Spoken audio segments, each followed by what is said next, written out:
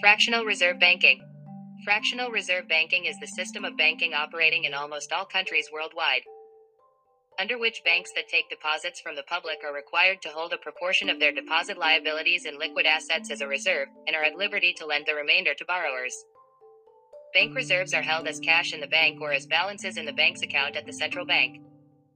The country's central bank determines the minimum amount that banks must hold in liquid assets, called the reserve requirement or reserve ratio. Most commercial banks hold more than this minimum amount as excess reserves. Bank deposits are usually of a relatively short-term duration and may be at call, while loans made by banks tend to be longer term, resulting in a risk that customers may at any time collectively wish to withdraw cash out of their accounts in excess of the bank reserves. The reserves only provide liquidity to cover withdrawals within the normal pattern. Banks and the central bank expect that in normal circumstances only a proportion of deposits will be withdrawn at the same time, and that reserves will be sufficient to meet the demand for cash. However, banks may find themselves in a shortfall situation when depositors wish to withdraw more funds than the reserves held by the bank. In that event, the bank experiencing the liquidity shortfall may borrow short-term funds in the interbank lending market from banks with a surplus. In exceptional situations, such as during an unexpected bank run, the central bank may provide funds to cover the short-term shortfall as lender of last resort.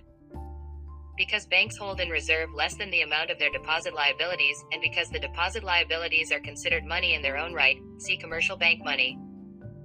Fractional reserve banking permits the money supply to grow beyond the amount of the underlying base money originally created by the central bank. In most countries, the central bank, or other monetary policy authority, regulates bank credit creation, imposing reserve requirements and capital adequacy ratios. This helps ensure that banks remain solvent and have enough funds to meet demand for withdrawals, and can be used to influence the process of money creation in the banking system. However, rather than directly controlling the money supply, central banks usually pursue an interest rate target to control bank issuance of credit and the rate of inflation. History, edit. Main article, History of Banking. See also, banknote. Fractional reserve banking predates the existence of governmental monetary authorities and originated with bankers' realization that generally not all depositors demand payment at the same time. In the past, savers looking to keep their coins and valuables in safekeeping depositories deposited gold and silver at goldsmiths, receiving in exchange a note for their deposit, see Bank of Amsterdam. These notes gained acceptance as a medium of exchange for commercial transactions and thus became an early form of circulating paper money.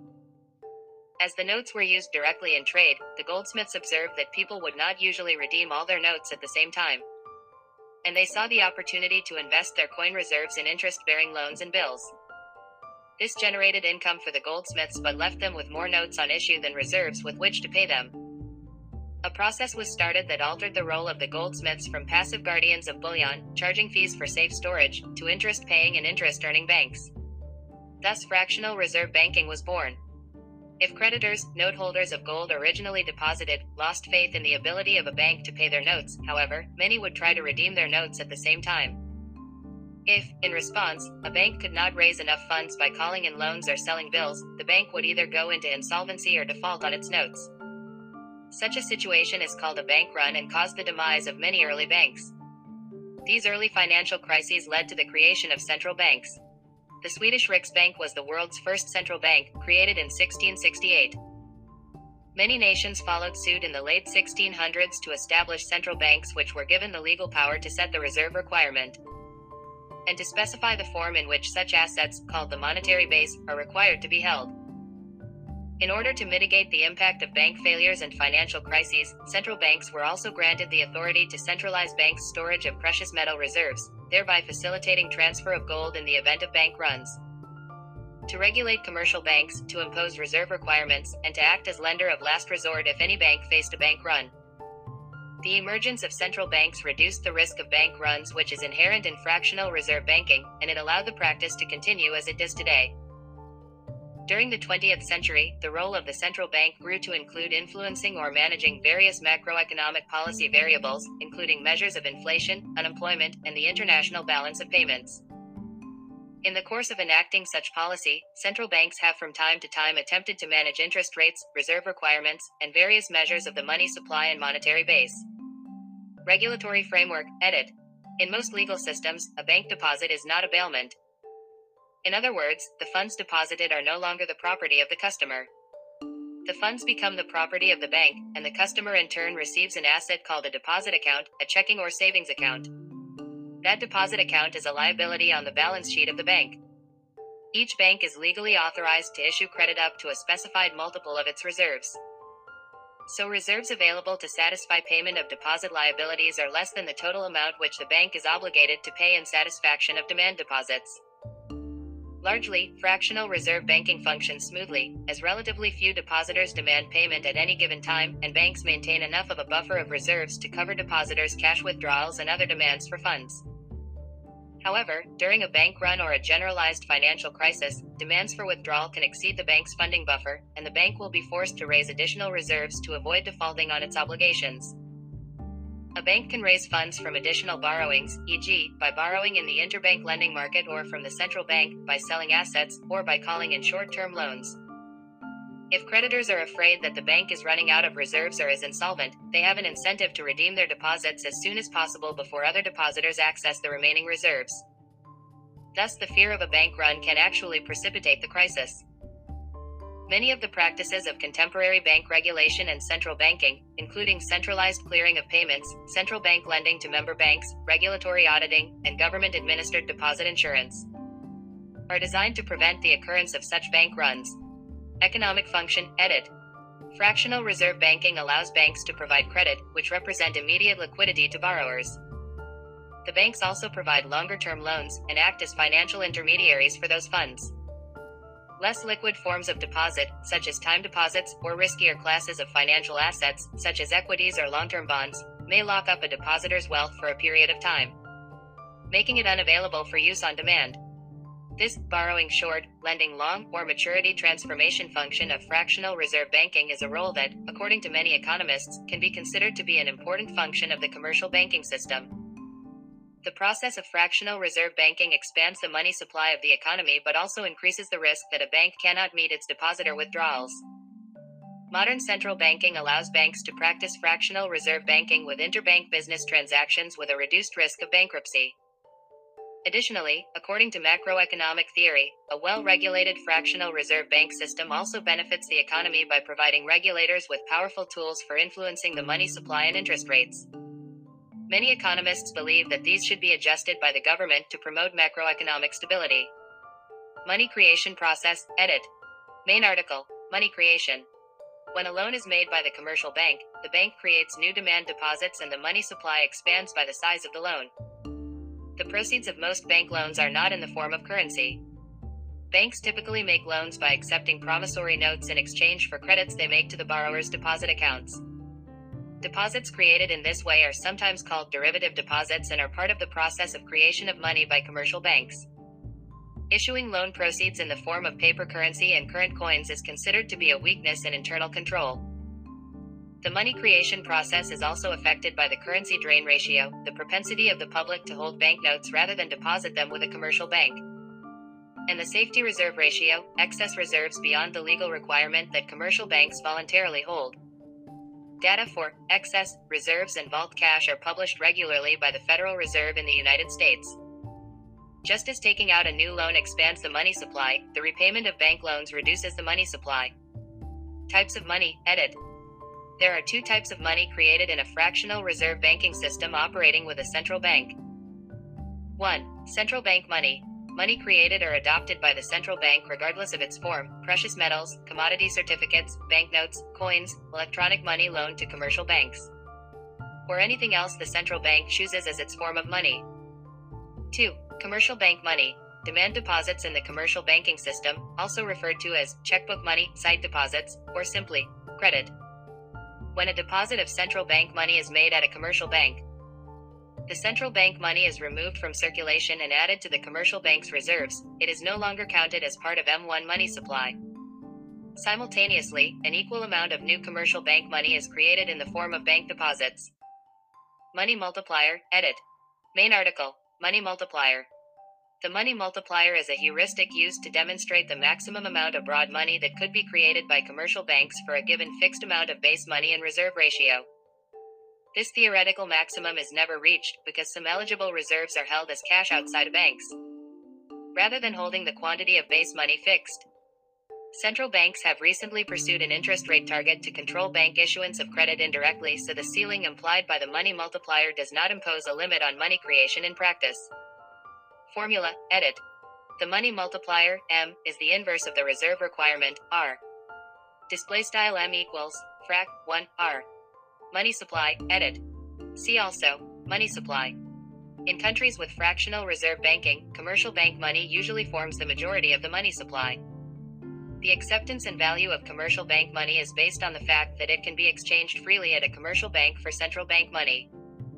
The actual increase in the money supply through this process may be lower, as, at each step, banks may choose to hold reserves in excess of the statutory minimum, borrowers may let some funds sit idle, and some members of the public may choose to hold cash, and there also may be delays or frictions in the lending process. Government regulations may also limit the money creation process by preventing banks from giving out loans even when the reserve requirements have been fulfilled. Regulation, edit. Because the nature of fractional reserve banking involves the possibility of bank runs, central banks have been created throughout the world to address these problems. Central banks, edit. Main article, Central Bank. Government controls and bank regulations related to fractional reserve banking have generally been used to impose restrictive requirements on note issue and deposit taking on the one hand, and to provide relief from bankruptcy and creditor claims, and/or protect creditors with government funds when banks defaulted on the other hand. Such measures have included 1. Minimum required reserve ratios, RRRs, 2. Minimum capital ratios. 3. Government bond deposit requirements for note issue. 4. 100% marginal reserve requirements for note issue, such as the Bank Charter Act 1844, UK. 5. Sanction on bank defaults and protection from creditors for many months or even years, and 6. Central bank support for distressed banks, and government guarantee funds for notes and deposits, both to counteract bank runs and to protect bank creditors. Reserve requirements, edit. The currently prevailing view of reserve requirements is that they are intended to prevent banks from 1. Generating too much money by making too many loans against a narrow money deposit base. 2. Having a shortage of cash when large deposits are withdrawn, although a legal minimum reserve amount is often established as a regulatory requirement. Reserves may be made available on a temporary basis in the event of a crisis or bank run. In some jurisdictions, such as the European Union, the central bank does not require reserves to be held during the day. Reserve requirements are intended to ensure that the banks have sufficient supplies of highly liquid assets, so that the system operates in an orderly fashion and maintains public confidence. In other jurisdictions, such as the United States, the central bank does not require reserves to be held at any time, that is, it does not impose reserve requirements. In addition to reserve requirements, there are other required financial ratios that affect the amount of loans that a bank can fund. The capital requirement ratio is perhaps the most important of these other required ratios. When there are no mandatory reserve requirements, which are considered by some economists to restrict lending, the capital requirement ratio acts to prevent an infinite amount of bank lending. Liquidity and capital management for a bank, edit. Main articles, Capital requirement and market liquidity. To avoid defaulting on its obligations, the bank must maintain a minimal reserve ratio that it fixes in accordance with regulations and its liabilities. In practice, this means that the bank sets a reserve ratio target and responds when the actual ratio falls below the target. Such response can be, for instance, 1. Selling or redeeming other assets, or securitization of illiquid assets. 2. Restricting investment in new loans. 3. Borrowing funds, whether repayable on demand or at a fixed maturity. 4. Issuing additional capital instruments, or 5. Reducing dividends. Because different funding options have different costs, and differ in reliability, banks maintain a stock of low-cost and reliable sources of liquidity such as 1. Demand deposits with other banks. 2. High-quality marketable debt securities. 3. Committed lines of credit with other banks. As with reserves, other sources of liquidity are managed with targets. The ability of the bank to borrow money reliably and economically is crucial, which is why confidence in the bank's creditworthiness is important to its liquidity. This means that the bank needs to maintain adequate capitalization and to effectively control its exposures to risk in order to continue its operations. If creditors doubt the bank's assets are worth more than its liabilities, all demand creditors have an incentive to demand payment immediately, causing a bank run to occur. Contemporary bank management methods for liquidity are based on maturity analysis of all the bank's assets and liabilities. Off-balance sheet exposures may also be included.